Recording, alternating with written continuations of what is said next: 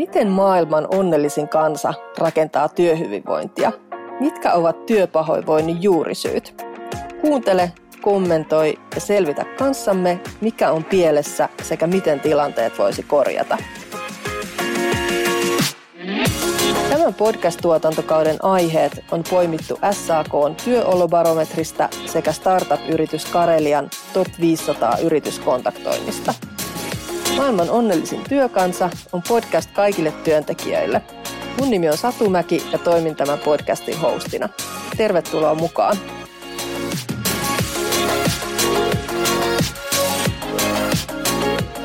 Työelämän muutokset ovat jatkuvia.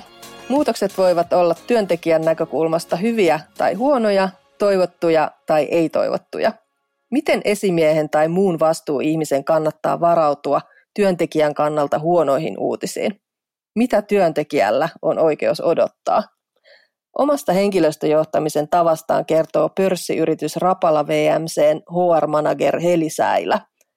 Luottamusmiehen näkökulmaa, roolia ja kokemuksia avaa Päivi Vehmas, joka työskentelee pääluottamusmiehenä ja työsuojeluvaltuutettuna sekä on myös palvelualojen ammattiliitto PAMin hallituksen jäsen. Tervetuloa mukaan, Heli. Kiitoksia. Kiva, kun olet täällä. Kiva olla mukana. Tervetuloa mukaan, Päivi.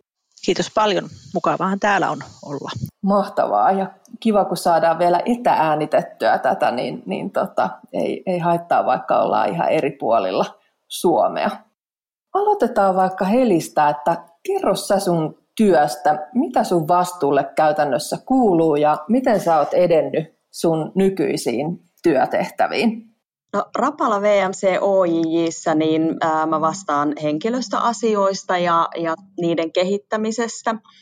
Tuen myös Rapalan tytäryhtiöitä HR-asioissa vähän tarpeen mukaan, mutta erityisesti muutostilanteissa.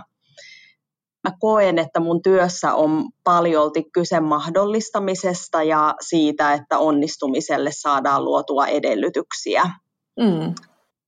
Mun tausta on semmoinen, että olin työskennellyt pitkään rekrytointikonsulttina ja sitten reilut 10 vuotta sitten silloisella työnantajalla tuli sisäisesti haettavaksi määräaikainen sijaisuus HR-tiimissä. Okay. Siitä se sitten lähti ja sitten on käynyt niin, että se palo tähän työhön ei ole sammunut, vaan pikemminkin niin kuin into on koko aika matkan varrella kasvanut, että sillä tiellä ollaan. Joo, kuulostaa hyvältä. Entä Päivi, minkälainen työ sulla on ja mitä kaikkea siihen kuuluu? Plus myöskin meitä kiinnostaa, että miten sä oot edennyt sun nykyisiin tehtäviin?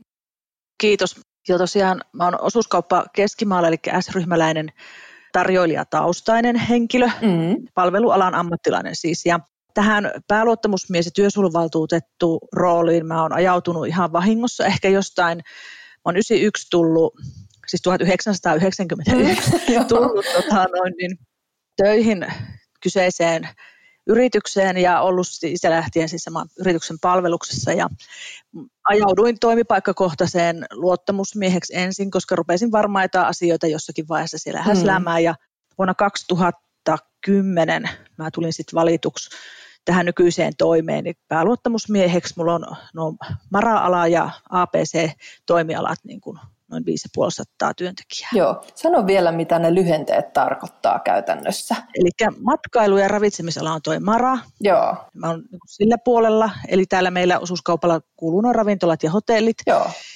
Ja sitten on APC-liikennemyymälät, eli niitä meidän toimialaa kuuluu 7. Ja niitä on sitten ympäri maakuntaa, että tätä porukkaa sitten on tuolla. Niin, sitä riittää. Sitä riittää. Kyllä. Heli, minkä kokoinen teidän organisaatio on tällä hetkellä kokonaisuudessaan? No, Rapala on aika globaali konserni, että koko konsernissa on tällä hetkellä semmoinen 2600 henkilöä, mutta jakautuu tietysti useisiin eri maihin ja useisiin eri yhtiöihin. Ja teillä oli myöskin hyvin erityyppisiä rooleja, eikö niin? Kyllä siinä mielessä, niin kun, jos ajatellaan niin kun työtehtäviä, niin meiltä löytyy hyvinkin erilaisia asiantuntijarooleja, aika lailla niin kuin laidasta laitaan eri niin kuin asiantuntemusalueilla, mutta sitten meillä on myöskin ihan tuotantotyötä, eli konsernilla on useita omia tehtaita, niin tässä konsernissa tehdään hyvin monenlaisia eri töitä. Miten sä, Heli, kuvailisit sun omaa niin kuin henkilöstöjohtamisen filosofiaa ja mitä sä oot niin kuin vuosien varrella oppinut? Mitkä on sulle ollut tärkeimpiä oppeja henkilöstöjohtamisessa tai HR-työssä? No, mulle semmoinen kaiken niin kuin perustava lähtökohta on se, että organisaatiossa jokainen on tärkeä ja arvokas, olipa se tehtävä mikä hyvänsä. Ja samoin se, että jokaisella on oikeus tulla kohdelluksi asiallisesti ja kunnioittavasti, että ihan normaalissa arjessa, mutta myös haastavissa tilanteissa. Et mun näkökulmasta niin kuin henkilöstöjohtamisen keskiössä on nimenomaan ihmiset ja sitten tavallaan se, että miten sitä menestymistä voidaan mahdollistaa kaikilla tasoilla, koska se, että kun siinä onnistutaan, niin silloin pystytään myöskin sitten niitä bisnestavoitteita saavuttamaan. Ja toki tietysti tässä vuosien varrella on oppinut monenlaista, että jos sieltä jotakin nostaisi, niin yksi tärkeä oppi on varmaan yhdessä. Ja laittaisin siihen vaikka huutomerkin perään, että ympärillä on ollut koko aika tosi paljon osaamista, ideoita, mahdollisia ratkaisuja ja tavallaan yhdessä tekemällä sitten ne voimavarat saa parhaalla mahdollisella tavalla käyttöön. Joo. No sitten on tietysti se, että inhimillisyys siinä niin kuin omassakin työssä, että jos mä oon tehnyt virheen tai ymmärtänyt väärin, niin mä kyllä sanon sen, pyydän anteeksi, jos siitä on koitunut jollekin jotain ikävää, että yleensä jos joku homma on mennyt kehnosti, niin useimmiten on kuitenkin mahdollisuus jollain lailla korjata sitä parempaan suuntaan. Ja jos vielä jotain mainitsisi, niin se on varmaan sitten se, että no jos jotain ei ole aikaisemmin tehty, niin se ei tarkoita sitä, etteikö kannattaisi kokeilla. Aivan, joo.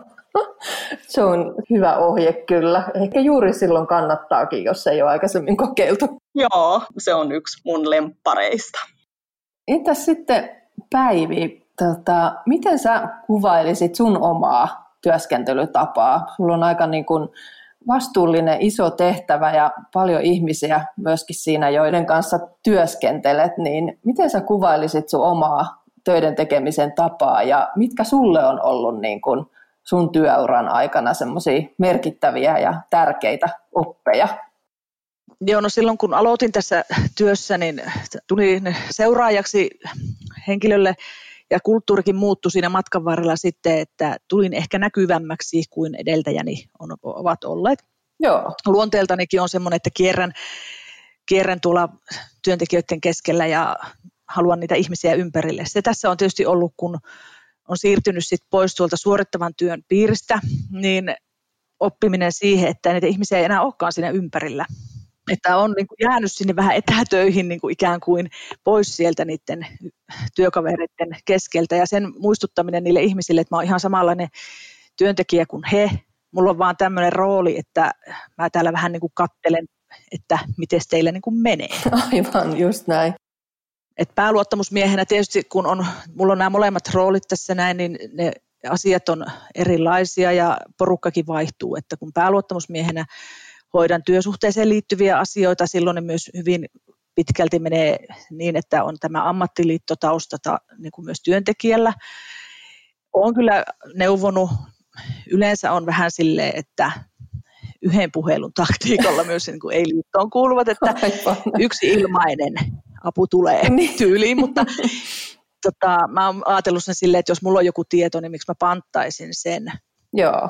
Että on niin kuin siinä, sit työsuojelupuolella tulee tietty se, että sit mä edustan niin kuin kokonaisuudessaan kaikkia työntekijöitä, että siinä sitä rajaa ei ole.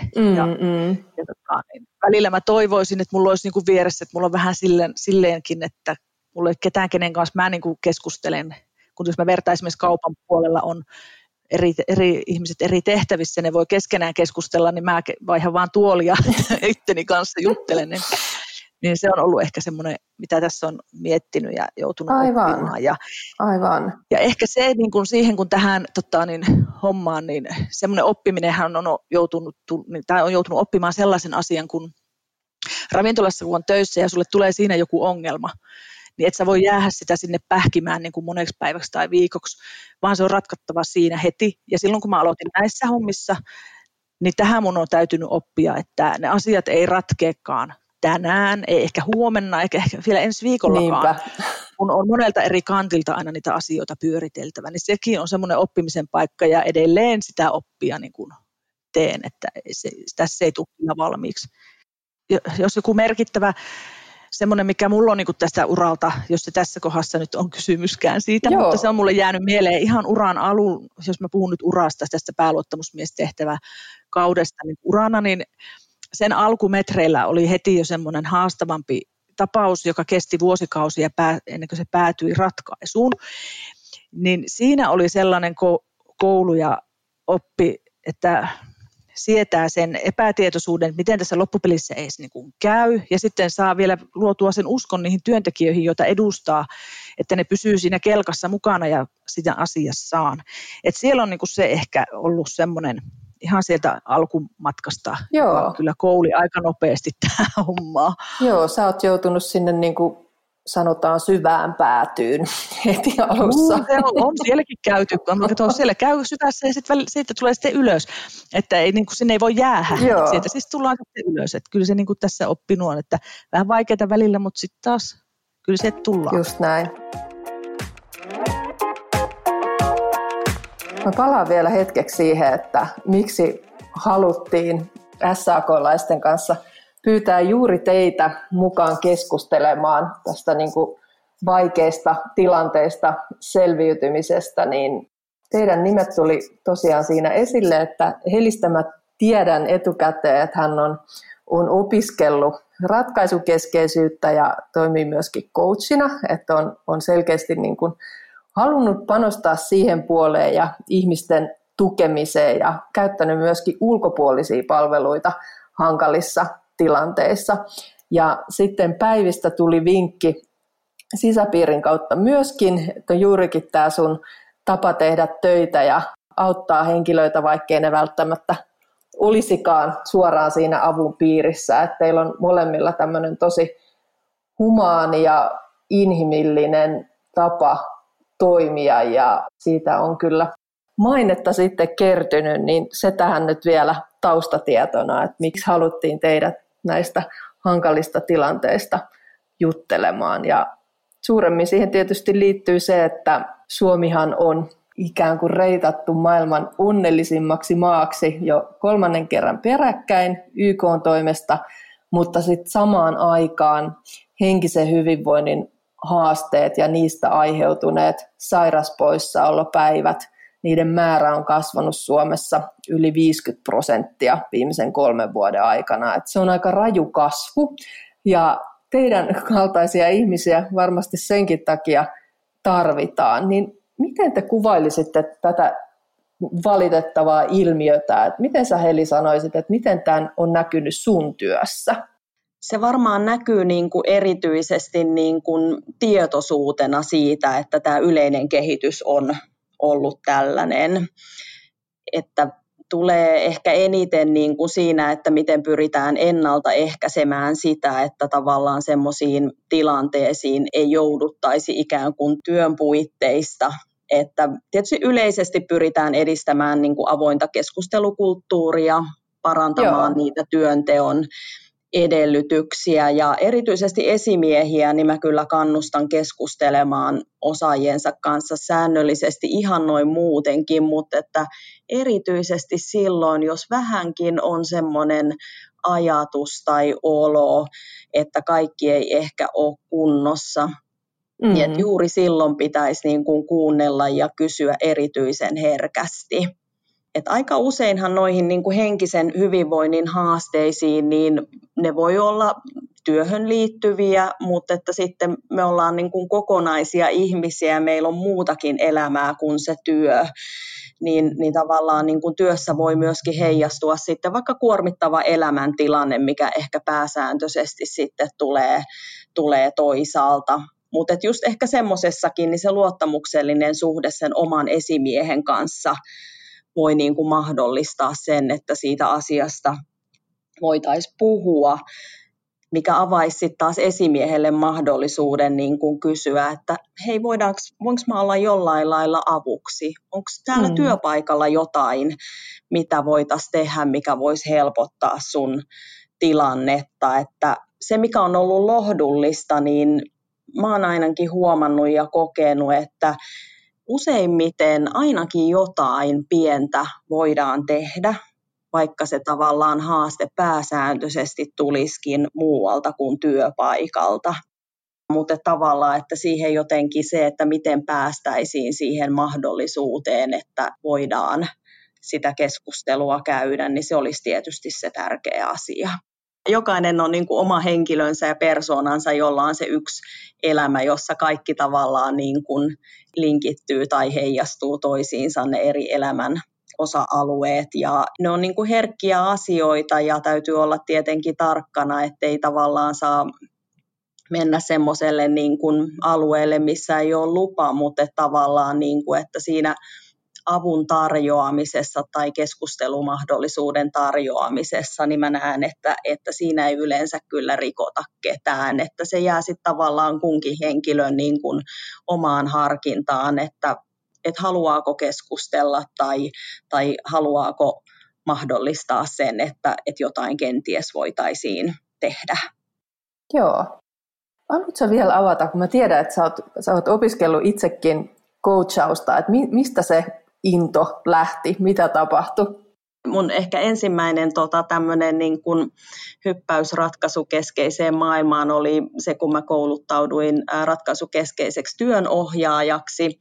Ja se lähti nimenomaan siitä, että mä olin silloin jo siirtynyt HR-töihin ja sitten mä mietin sitä, että miten mä voisin niin kuin tulla siinä omassa työssäni paremmaksi ja tavallaan tuottaa vielä enemmän arvoa niille ihmisille, keiden kanssa mä teen töitä. Ja sitten jotenkin, en mä edes muista, että miten nyt sitten satuin päätymään tähän näin, että ne ratkaisukeskeisen työnohjaajan opinnot siinä tuli tehtyä, ja sitten tietysti sekin on vähän vienyt mukanaan, ja sitten näitä opintoja on tullut tehtyä sen jälkeen vielä vähän lisää. Joo, just näin.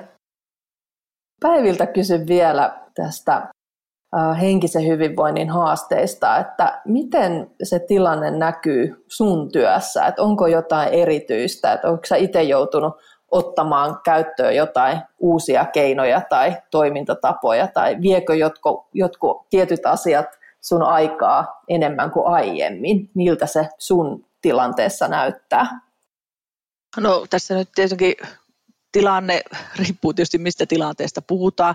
Jos puhutaan noin niin kuin yleisesti, eikä oteta tähän tämänhetkistä tilannetta. Joo, jätetään se vielä hetkeksi pois. Joo, niin jos puhun niin kuin yleisesti niin kuin tästä, mitä mun työssä, ja jos mä puhun tähän, kun ruvetaan puhumaan, tämä kääntyy nyt aika selkeästi sitten jo niin kuin tänne työsuojelun puolelle. Joo. Ja on tietysti yrittänyt kouluttautua sieltä, mitä kursseja nyt löytyy, ja alkaa olla siinä tilanteessa meikäläinen, että ei oikein taho löytyä.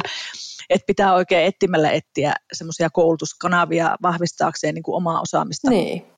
Meillä yrityksen käytössähän on varhaisen tuen mallit, ja niitä on muokattu vuosien varrella enemmänkin justiin siihen, että huomattaisiin siellä työpaikalla niitä ongelmakohtia ennen kuin niistä tulisi hirveästi ongelmia. Just näin. Ja se tulee tietysti mulle ainakin jossain kohdassa sit saattaa tulla yhteydenottoja, että kun esimies kyselee tai että miksi se kysyy multa tuommoista, niin me on yritetty sitä niin kuin myös omalta osaltani, että se kuuluu niin kuin meidän toimintatapoihin, että jos on vähänkään huolta, ja joskus esimies kysyy, vaikka ei ole niin kuin huolta, ja työntekijä vaan sitten kokeekin sen, niin, kun se on aina se kokemus. Niin, kyllä. Ja mä oon sanonut esimiehillekin sitä, kun mä tietysti kierrän työpaikkoja kerran vuoteen ihan niin kuin virallisesti, mutta muutenkin esimiesten kanssa keskustelussa ottanut myös sitä, että pitää niin kuin ymmärtää, että kaikki mitä se työntekijä kokee, niin se on sen kokemus ja se on aito. Joo. Että jos se kokee sen urkkimiseksi, niin se pitää esimiehenkin ymmärtää sitten jollain muotoa selittää enemmän, mitä hän tarkoittaa, eikä vaan niin kuin sit nostaa hartioita. Ja mä luulen, että tässä semmoinen kulttuurimuutoskin on tullut, että uskalletaan enemmän myös tulla, niin kuin sanoa, että mun mieli horjuu, kuin se, että mun on selkä kipeä ja sitten ollaan niin kuin pois. Koska silloin, kyllä näitä on varmaan aina ollut, mutta sitten ne on raamioitu vähän johonkin tämmöiseen tuki- ja liikuntaelinjuttuun, joka on niin kuin helppo sanoa, että nyt mun selkä kipeä tai joku tämmöinen, kuin se, että mun mieli vähän järkkyy. Et ehkä mä näen sitä vähän kulttuurimuutoksena, mikä on hyvä, että ihmiset pystyy asioistaan puhumaan. Toi onkin tosi mielenkiintoinen huomio, että näin varmasti on, että siitä on kuitenkin ajan myötä tullut sellainen aihe, joka ihmisten on ehkä helpompi ottaa puheeksi, että se ei ole ehkä niin tabu kuin joskus aikaisemmin on saattanut olla. Näetkö, Päivi, sun omassa roolissa niin kuin eri ikäryhmien välillä eroja tässä, että miten niin kuin puhutaan omasta henkisestä hyvinvoinnista tai terveydestä ylipäätään? Siis mitä mä nyt tuossa olen kokenut tätä näin, niin nuoriso ehkä enemmän helpommin ehkä heilahtaa. Jotenkin siis silleen, että miten se nyt sanoisi, kun oikein osaa sitä pukea sanoiksi. Siis nuorilla on varmaan siinä omassa elämässään niin paljon sitä semmoista kaikenlaista, varsinkin tänä päivänä meilläkin on palveluala, jossa on paljon pienillä tunneilla ihmiset töissä ja kuormittuu niin kuin ihan siitä toimeentulon kuviosta. Sitten taas, jotka on pitemmän linjan tai ehkä kauemmin katsonut työelämääkin, niin osaa ehkä luovia itteensä paremmin siinä niissä paineisissakin tilanteissa. Että mä näen sen tässä nuorten kohdalla varsinkin sen, että siinä omaa elämää aloitellessa ja kun ei oikein toimeentulostakaan ja kun ei tiedä ja kun ei työelämästäkään oikein tiedä ja sitten vielä esimies kun kyselee multa nyt siinä kaikenlaista. Niin on vähän paljon asioita.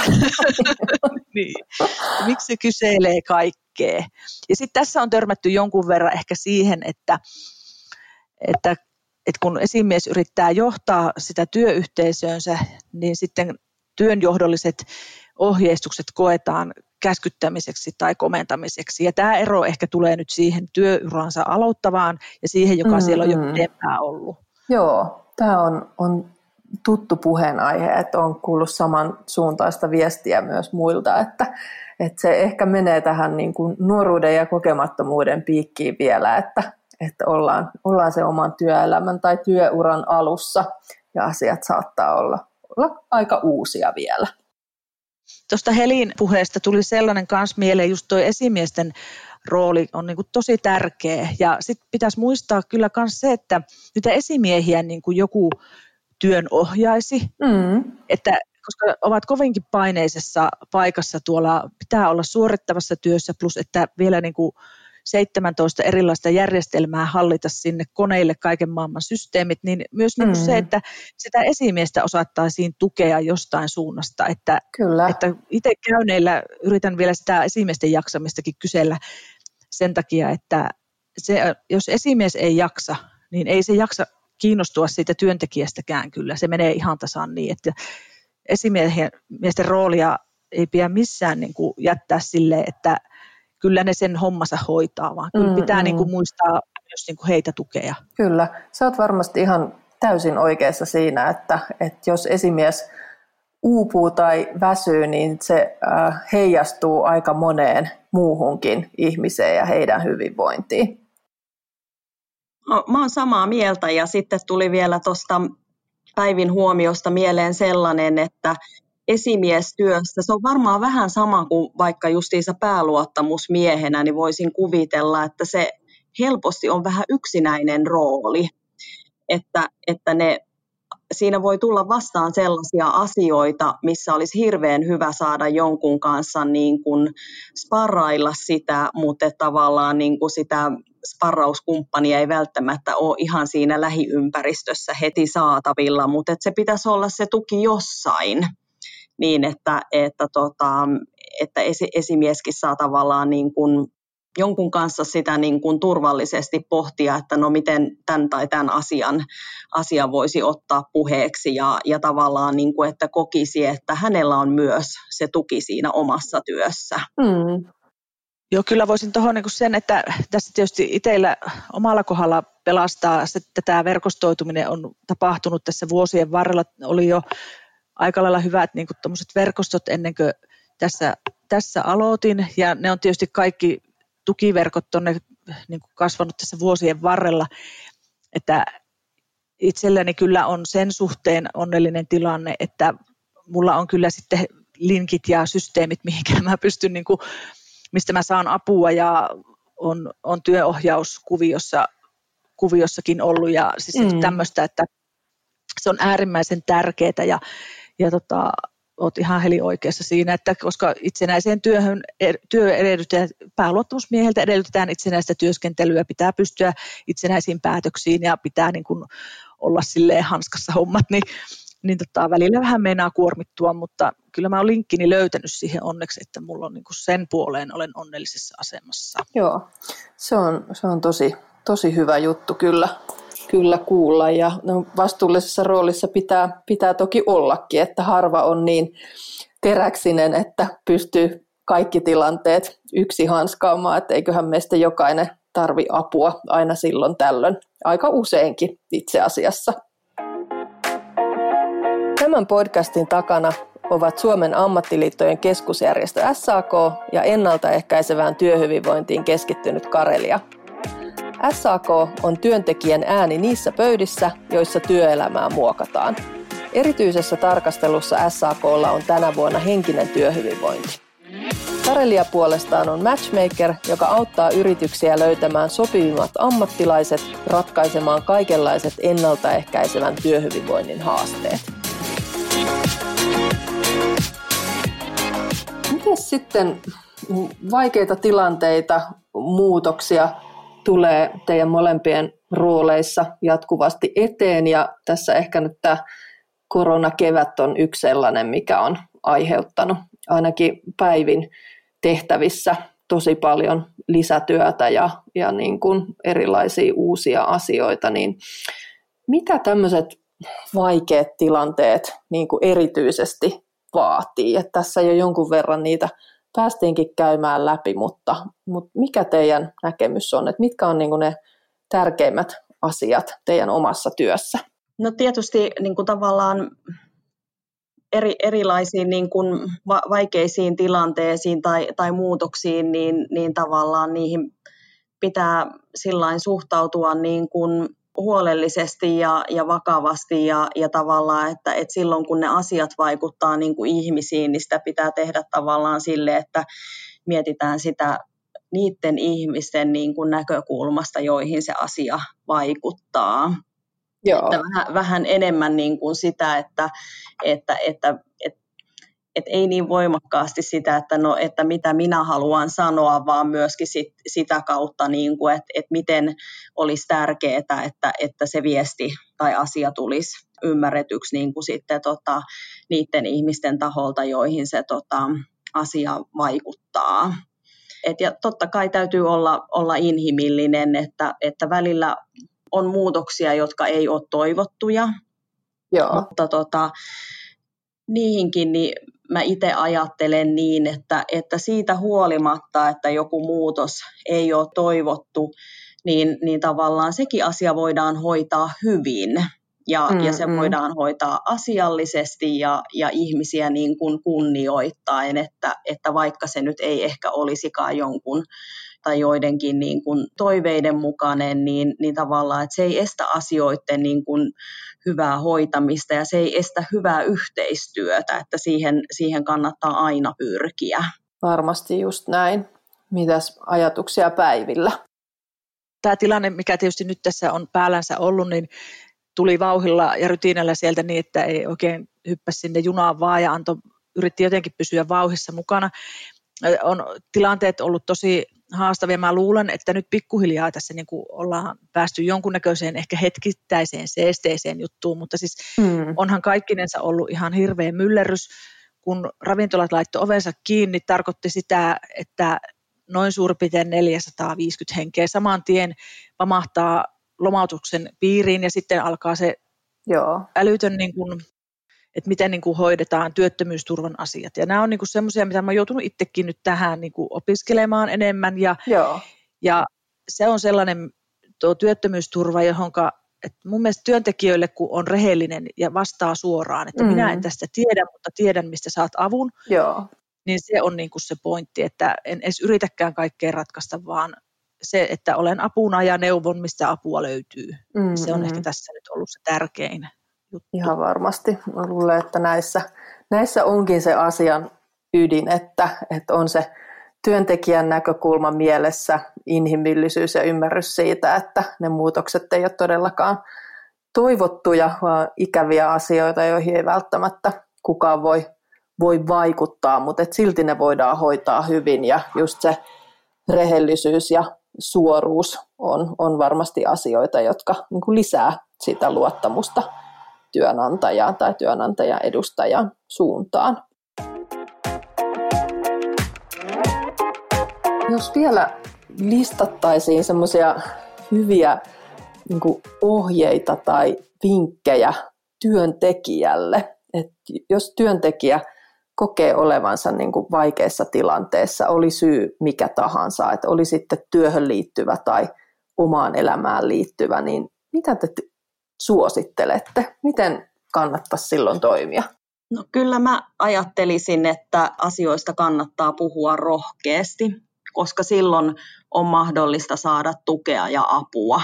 Joo, kyllä mä ihan samaa mieltä on kanssa siitä, että se puhuminen ja ainakin itse niin kuin silleen on rohkaissut työntekijöitä, tai että kun on ollut tilanteita, niin se tuki ei oikeastaan tarvitse olla sen kummosempaa kuin, että mä kuuntelen. Niin. Että ne saa purkaa ne omat tuntonsa ja puhua myös ne kriittisemmät asiat, mitkä niin kuin hiertää pelkäämättä tavallaan, että siitä jotain seurauksia tulee. Että kuuntelen ja olen yrittänyt silleen myös joskus juuri tätä ratkaisua tai eri vaihtoehtoja palloteltu työntekijän kanssa, että voisiko se olla näin tai noin. Ja kuitenkin aina yrittänyt sit sen, että sen oman esimiehen kanssa pitää kuitenkin ensin niin kuin jutella niistä asioista.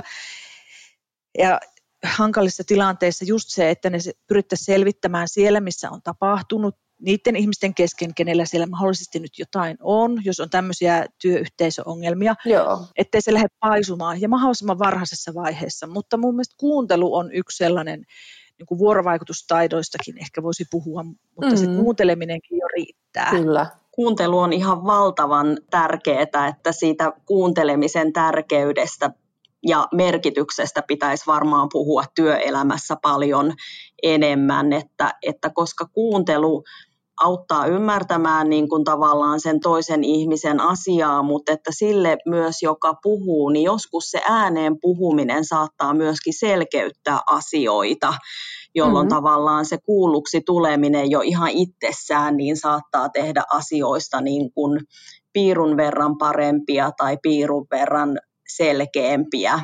Että mä oon ehdottomasti niin kuin Päivin kanssa samaa mieltä siitä, että se kuunteleminen on tosi tärkeää. Mä muistan, mulla on joskus ollut tämmöinen keskustelu siis niin kuin työntekijän kanssa ja hän sitten sanoi itse siinä aluksi, että mä haluan vaan, että sä kuuntelet, että mut älä tee mitään. Ihan mahtava. Joo, niin se jotenkin tuli tästä mieleen, että se ehkä sitten kertoo sitä, että joskus on tärkeää vain tulla kuulluksi, ja usein tietysti sitten tarvitaan muutakin, mutta... Jo vähän samantyyppistä esimerkkiä voisi myös olla, niin kuin muistan kanssa yhden tämmöisen puhelun, oli varmaan menty jo, en edes muista, olisiko ehkä tunti, ja sitten työntekijä vaan sanoi yhtäkkiä, että ei mulla oikeasti ollut mitään asiaa. Me oltiin tunti siinä, niin kuin hän oli puhunut ja minä suurin piirtein kuunnellut ja eikä näin, mutta että sekin, että lähtee soittamaan ja sitten ei, niin kuin, että ei mulla oikeastaan ollut mitään asiaa ja sitten on mennyt jo vaikka kuinka paljon kaikkea muuta. Että aivan.